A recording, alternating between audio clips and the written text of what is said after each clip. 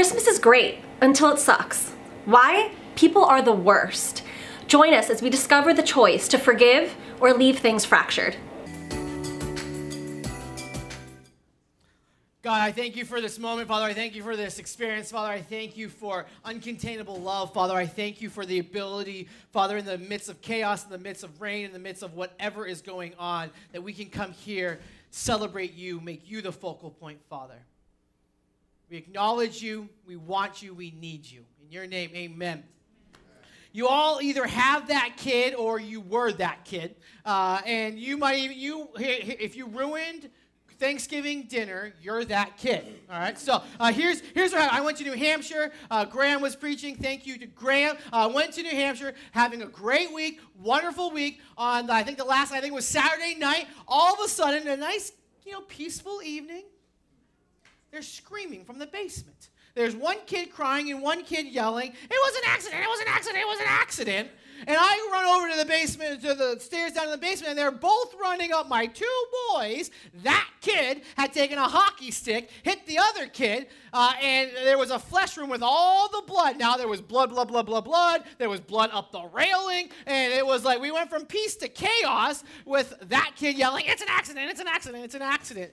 You've been there. Don't judge my kids, because that was likely many of you. And so we took care of it. It ended up just being a flesh wound that just happened to bleed a lot and didn't need stitches, nothing like that. And I had to lie to my kid and say, "It's not a big deal. Everything's good." I'm like, all of those things. And so when we kind of got to a place of peace, I asked Brady. I was like, "Brady, now when you took the hockey stick, and, you try to decapitate your brother, what maybe went through your head? Now everything's good right now, everything's settled, you're not in trouble, okay? What went through your head?"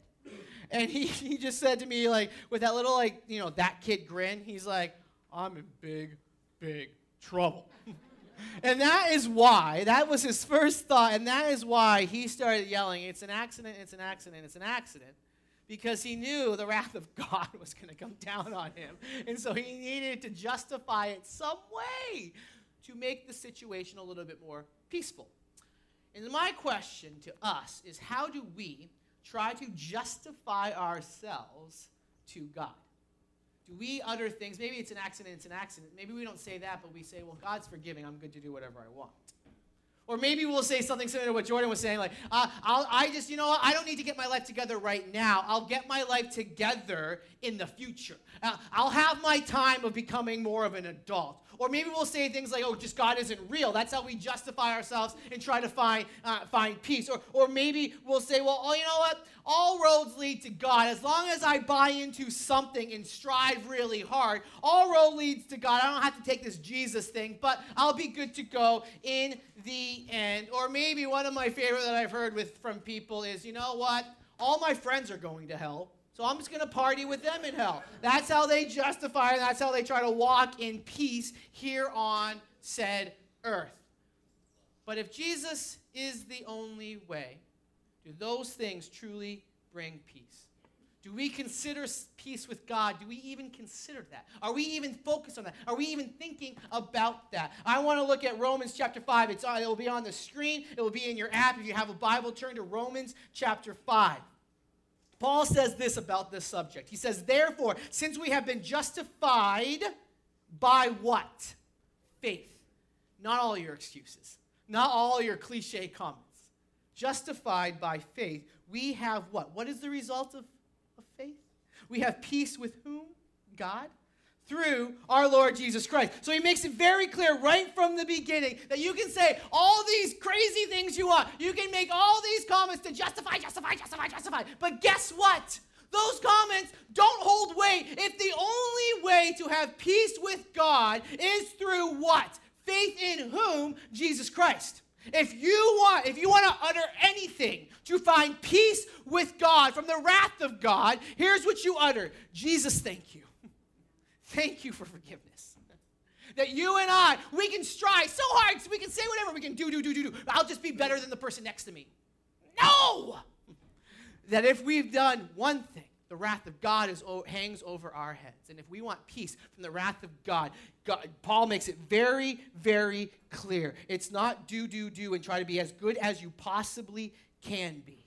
You find your justification in one place, Jesus Christ alone. And that brings peace with God. So is that part of their issue? That we're not striving for peace with God because I'd rather peace with my spouse. I'd rather peace with my friends. I'd rather peace at the lunch table. I'd rather peace with my coworkers at my job or around the lunch table.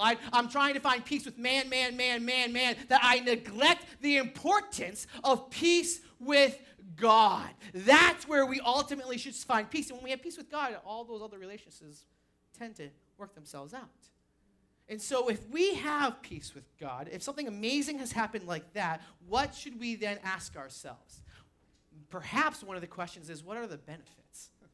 I mean, don't we do that? Don't we do that? Like you've been going to school for 4, 5, 6 years, 7 years of going to college. That's a big bill. And you finally graduate. And upon graduating and receiving the certificate or whatever, you say, well, now what changes? Something great has happened. Now, how is my life going to change? You've been striving to get that girl, and finally, for whatever reason, she said yes to you. And now your life changes. And what's one of your first questions?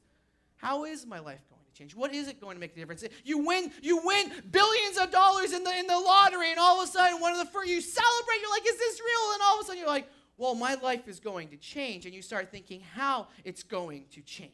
So we have the benefit of having Jesus Christ. And so we need to ask ourselves, what's the benefit? Because here's our bottom line, is that if peace is yours, Jesus is yours. The only way to have peace is to have Jesus. So if you want peace in your life, you need Jesus. That's where it starts and that's where it ends. It's all about Jesus. So peace is yours. If Jesus is yours, then Paul tells us 4 benefits in this passage of having Jesus, having peace. First benefit, access is a benefit. He'll say this in the first part of verse 2. He says, therefore, therefore, through him, we have also obtained access by faith into the grace in which we stand. Through him, we have obtained access by faith into the grace in which we stand. Why is that so important? Because if we have Jesus, we have peace. If we don't have Jesus, we don't have peace. And if we don't have peace with God, we don't have access. It's language like you're going to a king or you're going to somebody with royalty. You're going to somebody of importance. They're not going to let you just walk through the door. You have to say, what is your merit? How have you earned the right to be in my presence? If somebody is of that statue, of that state, I can't just walk into the president of the United States. But if I'm the general coming over from the Middle East and I have news to share with him, I'm going to gain access. I can build my case to say, you better grant me access off of all of these credentials. You and I cannot build the case of our credentials to gain access to God. The only way to gain access to God and to prove our case begins and ends with Jesus. To have Jesus is to have access. That's why when Jesus said it is finished, you know what happened in the temple? The temple had a curtain that would block you from access with God. You had to be of a certain holiness to get behind the curtain. Then Jesus dies, and guess what happens? The curtain rips in two. But whoa, But remember this. Well, here's what the author of the Gospels says about said curtain that would block you from being with God back in the day, back in how they used to do things. Guess how the curtain was torn? Top to bottom. Top to bottom. Why is that so important? Because if I was going to go there when Jesus died and try to rip the curtain, guess how it would have happened? Bottom to top. So God, when Jesus dies, rips the curtain wide open so that you and I have access to God. That's why Paul is able to say that we get to go to the throne with boldness, courage, confidence. That is why we have access with God. Over Thanksgiving, Landon had his birthday. He's an 8-year-old. So when you try to make him the world, all of a sudden he thinks he is the world. And he's not necessarily appreciative about the things happening for him, the great lengths that his mother went to make sure he had the perfect birthday cake and all of these things. And so he was unappreciative. And finally I was like, buddy, like, yes, we want you to have a special day, but you have to be appreciative. And if you prove not to be appreciative, then you're going to start losing all the things that you're not appreciative for. And so I said, buddy, if you're not appreciative, I'm going to start by taking the $9 that you got for your birthday, and you're going to lose those things. Do you understand? Yes, I understand. He was good with it. Next morning, I remind him of what I said. And then he proceeds to tell his mom of all the things he hated about his birthday. And so he had acknowledged it. He knew. And so I had to talk to him. And I had to say, buddy, you lose your $9. Hell on earth broke loose. Chaos erupted. We had a very tough conversation at that point. And it was like I was razzled. And all of a sudden my mom was like, hey, I'm taking all the adults to an escape room. I have a babysitter for your kids. Let's go to the escape room. I'm like, I just have a hard conversation with my kid, and you want to go lock me in a room and figure out how to get out? Like, I'm not mentally prepared to figure out how to get myself out of a room that I'm locking myself into. Like, okay, fine. So I went, we got myself out, all that good jazz. And when I got home, I decided, though, I did not want to open up the can with Landon again.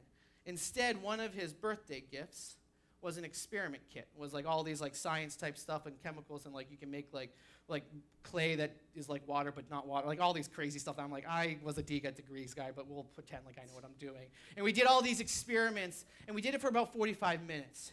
And I can tell you, after spending 45 minutes with my son, that his attitude, his love for me, the hug that I got from my little 8-year-old after that was so critical, was so contagious, was so monumental, because it went from chaos to me saying, buddy, you're forgiven, we're moving forward. I'm granting you access, time with me that I'm not giving to Reagan, I'm not giving to your mom, I'm not giving to the other relatives. You and I together, 45 minutes, let's work on some experiments. And his attitude completely changed. So what about you this Christmas season? If you have peace with God, you've said yes to a relationship with God, have you considered the benefit that is direct access to God Almighty that is not yours apart from Jesus? You have Jesus. You have access with God Almighty. What would it do if you showed that same access to somebody else that you've been distant with?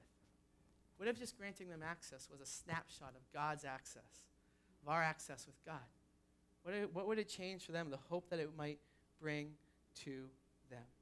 The second thing is hope is a benefit. Peace is yours if Jesus is yours. Access is a benefit. Hope is a benefit. And we rejoice in hope of the glory of God. Not only that, but we also rejoice in our sufferings, knowing that suffering produces endurance, and endurance produces character, and character produces hope. Why? Because if Jesus isn't ours, we don't have peace. And if peace isn't ours, we have no hope apart from Jesus.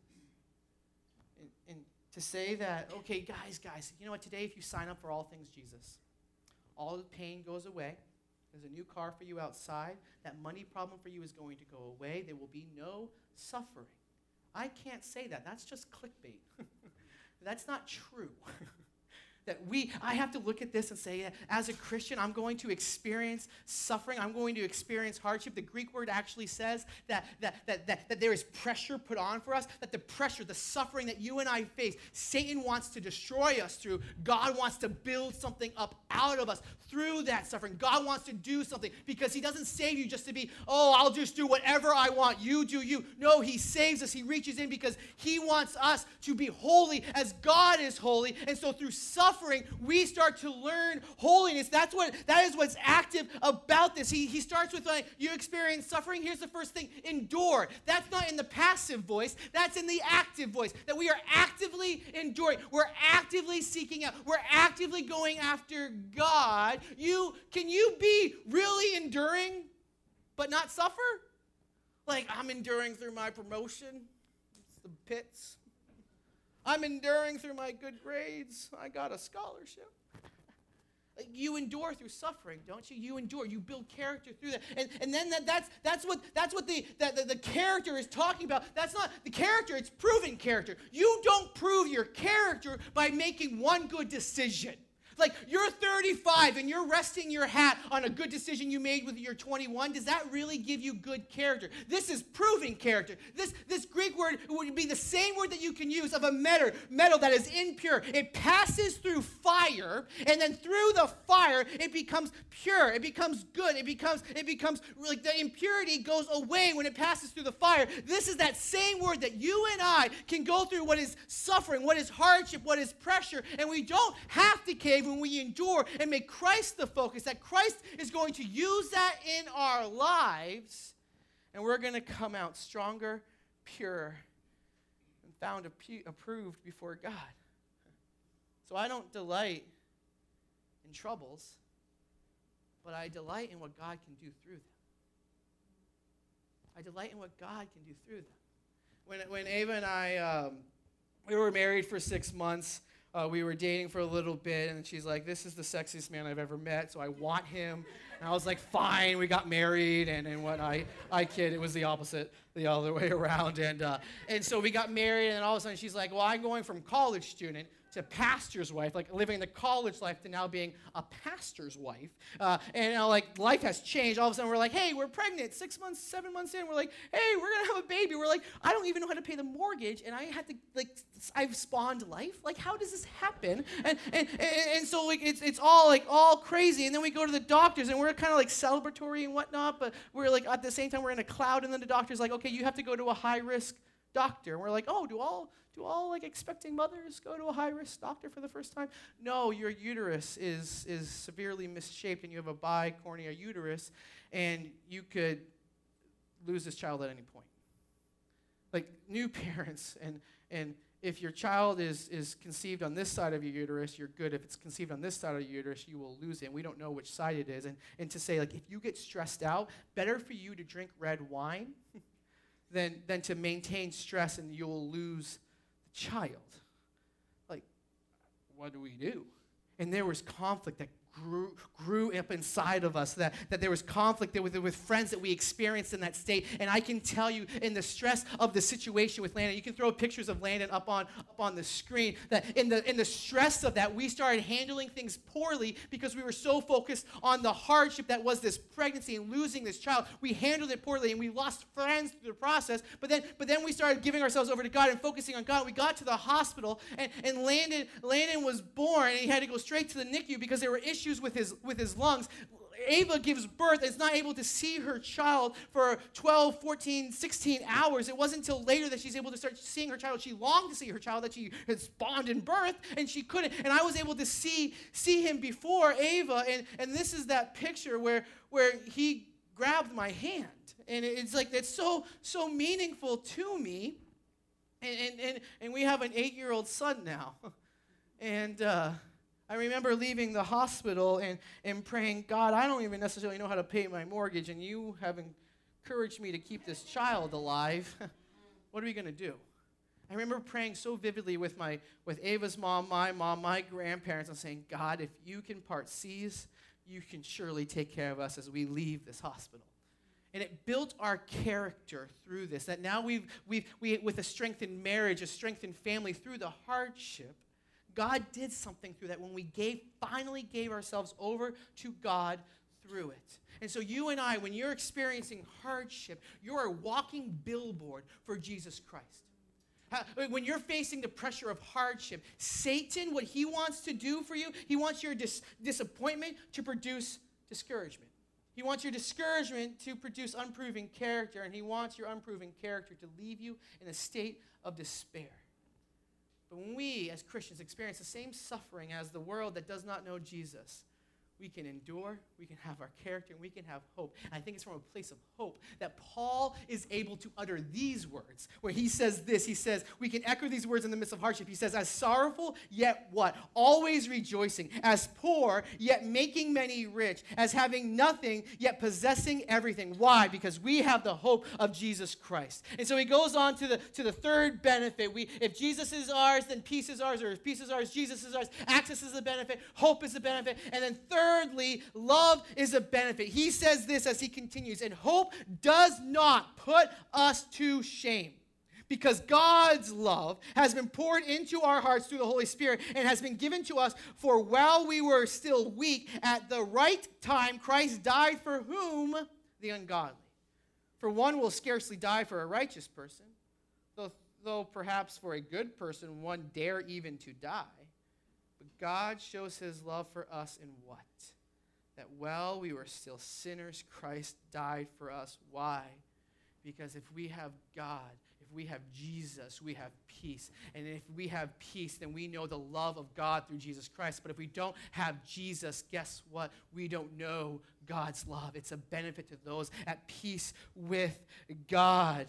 And where do I find peace? Is that God loves me so much that when I kick the bucket and I stand before God, guess what? His love for me through Jesus Christ is going to equate to what?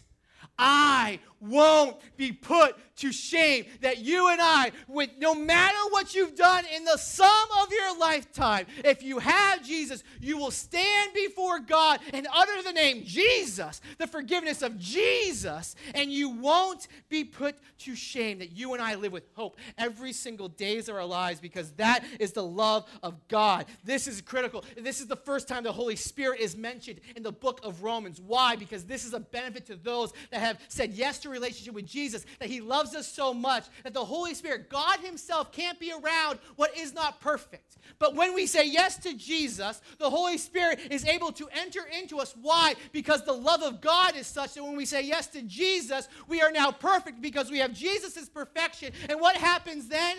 Christ, through the Holy Spirit, is able to live up inside of us because we are found to be perfect. He provides that proof. If you want to understand why is God trustworthy? If you're saying, well, God is trustworthy, well, prove it. I will prove it to you that Christ has poured out his love for us, that he willingly went to the cross. He died, and 3 days later he rose again so that we would have life. But it says at just the right time. At just the right time, God poured out for us. Just the right time. But did you see what it said at the back end? At just the right time is when we were full of sin. When we were broken, when we were at our worst. Christ reached in there and said, I want you then. Isn't that a picture of love? Paul uses that example. He's like, yeah, I might give my life for somebody that's really awesome, my wife. But if you're a dirtbag, if you're Charles Manson, Hitler, if you're somebody on the block, am I really going to take a bullet for you? But Christ would love us so much that he would reach in at our very worst and say, I want you. I want you. I want you. I want you. That while we were still sinners, that's the proof of God's love, that he would be willing not to die for righteous people, that he's willing to die for bad people. When I finally let my life turn around, when I finally said yes to Jesus, I've told you guys this, I was living in Lynchburg and I was dating this girl, and on New Year's she called me and we were fighting, and she's like, you could ace any Bible test in the world, but you don't believe a darn word of it. And it hit me, and I finally was like, fine, God, I give in. I give you my life. Here's where I was in here's the state of mind that I was in. I was struggling mentally. This was a girl that I was involved with. And that night, I was supposed to leave work and throw the most epic New Year's party in the world. I had all the beer, all the liquor. I was going to go, and I was going to have me a good old time. And then God said, I want you. And that party changed. That was like, they're all having fun that I provided for them. And I was like, well, I'm just sitting here thinking about God, and this has changed a little bit for me. It was in that state when I think back to it, like, God, like, you couldn't come to say, now, like, I'm in a better state. He's like, no, I want you at your worst, because it's me that's going to put your life back together again. You can try all you want, but you will not be able to put your life back together apart from me. It is at our very worst that God says, I want you. That, my friends, is the mother of all F-bombs, that you fractured your relationship with God. And he screams at you, wanting to give you forgiveness. Amen. You cannot out-sin the grace of God. He didn't wait for you to get clean. He didn't wait for you to stop cursing. He didn't wait for you to start attending church or reading your Bible. It was you blowing your money at the casino. It was you with curse word on your tongue. It was you, needle in arm. He says, I want you at your worst because you're better with me. I don't want to leave you there. Take me and let's walk this life together. That's an incredible benefit for us that have found peace with God. So if peace is ours, it means Jesus is ours. Access is a benefit. Hope is a benefit. Love is a benefit. And finally, what Paul says is that friendship is a benefit. He says, since therefore we have been justified by his blood, much more shall we be saved by him from the wrath of God. You have to be saved from something. The wrath of God, that's where we don't find peace. For while we were enemies, a broken, fractured relationship, we were reconciled to God by the death of his Son. Much more, now that we are reconciled, shall we be saved by his life. His life. More than that, we also rejoice in God through our Lord Jesus Christ, through whom the Lord Jesus Christ, through him who we have now received what? Reconciliation. Why? Because without Jesus, we don't know peace, and without knowing peace, we don't know friendship. That's a benefit to people at peace with God. So he says that we were at peace with God, that we were subjects to being enemies with God and facing wrath with God, that sin entered this world through Adam, and that we have this fractured relationship with God. But here's what reconciliation means. It's not, I Googled it for you. I like to Google things for you. Here's what reconciliation means. Because again, it's not necessarily a word that we use a lot. Here's what it means. A restoration of what? Friendly relationships. That we were enemies with God. We faced the wrath of God. Like nothing was good between you and God apart from Jesus. And it's the reconciliation of God through Jesus that now makes things, this broken relationship, all of a sudden you're returned to what? Friendly relationships. If you experience forgiveness in a broken relationship, then you know what this is like. Some of you know what reconciliation is like in a human relationship. Can you imagine what it is like by Jesus Christ, how we are reconciled through God, that we don't stand on our own merits to be reconciled? God, I want to work my relationship good with you. No, you are at war with me because of you. Nothing you can do can reconcile this relationship. There's one way for a reconciled relationship. What is it? Jesus, Jesus, Jesus, at your worst, I offer you myself. The focus isn't you. The focus is my son, Jesus. So how, if he offers us friendship like this, I like a coffee shop. It's Cafe Enigma right around the corner on Main Street. They give us the coffee here for Sunday mornings. They're a great group of people. I know them well. I'm there a lot. And here's one of the things I love about it is that we've never talked politics. Some of you brought politics up at Thanksgiving, and that went well. We've talked about religion in church, but I've taken it as far as I felt like they would be willing to hear. I've let them open the conversations, or they've said something where I was like, this is an open door, and I've kind of walked through that a little bit, but gently, not like, hey, thanks for my change. Can I tell you about the change of God?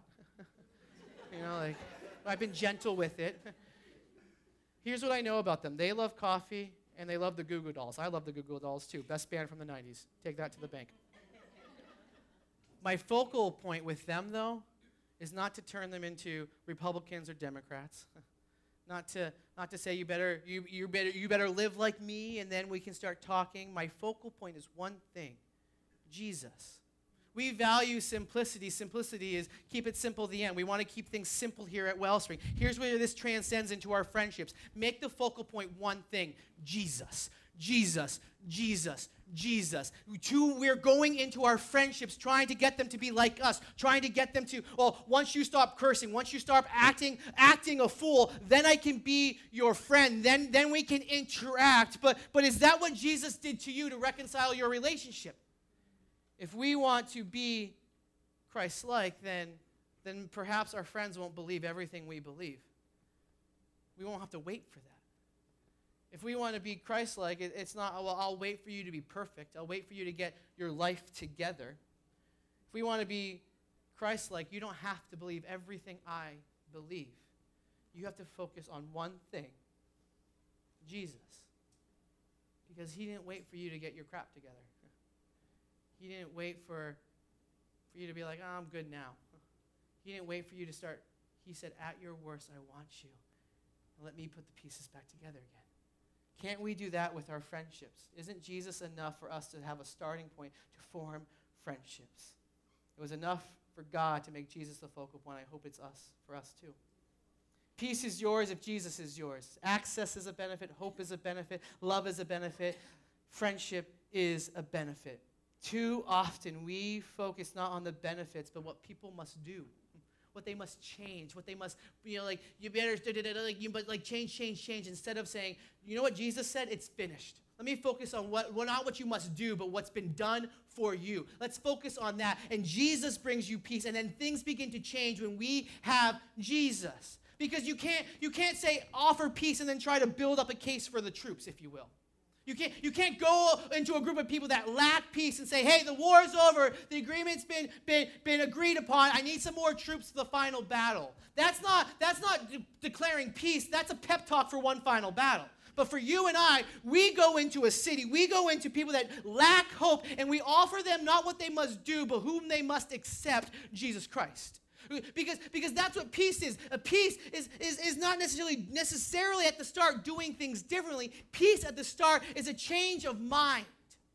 Because if you're the person that comes from the battlefield, the person that comes to the table where the peace agreement has been signed, you go into the city where all of their loved ones have been raging war at some distant place. Guess what? They haven't experienced the war. They haven't experienced the battle. Guess what? They're living in a state of mind that says, I'm at war. And then the person says, hey, guess what? We've reached peace. Nothing physically has changed for them, except for their state of mind where now they accept that they are in a state of peace because the battle is over, because somebody proclaimed that to me. That's what you and I, as messengers of the gospel, get to do with a world at war with God. We get to reach in and offer them peace that starts with a change of mind to a change of action as God begins to put the pieces together. We offer people peace because the war is really over. This is a scene from Home that I love. I love that my wife loves a nice home and providing pockets of peace, especially for me at Christmas time and year round. When we put up the Christmas tree, this is one of my kids' handprints. You guys have, like, the handprints are ugly except for if it's your kid. So, like, this is an ugly ornament, but it's great for me because it's my kid. I get that. But when we put it up, there's a time of reflection. My favorite one is something that my mom gave me while I was in Thanksgiving up in New Hampshire. She gave me my Red Sox 2018 World Series. I'm from New Hampshire. One of my newfound favorite ones, you guys will get this on your way out. It's a wellspring ornament that says, fracture or forgive. And so my encouragement to us today is, if peace is ours, have we stopped to consider it? Have we paused to reflect? I love sitting in my home before chaos wakes up and wants a sippy cup. And just pausing that I have peace with God. I have peace with God. Like he said that. He said, peace I leave you. Peace I give you. Like, you have peace. Have you thought this Christmas season about the benefits of peace? To be still before God and know that peace, and how we can be an extension of that peace to others. And so my challenge to us today is to be still. We're going to end with some worship, and I just want us to be still. For the first song, can we just stay seated and think about the words, and think about just being still before God, and think about the peace that we have, the forgiveness that we have in Jesus Christ. Cling to that. Pause and to reflect. So let's sing, "Oh, praise the name." But let's sit and reflect. Thanks for joining us today. If you'd like to stay connected, go ahead and subscribe to our YouTube channel, follow us on Facebook or Instagram, and if you would like to help us with our mission of igniting a craving for Jesus by relentlessly loving our community, you can find the link to give and all the other ways to connect with us down in the description box below.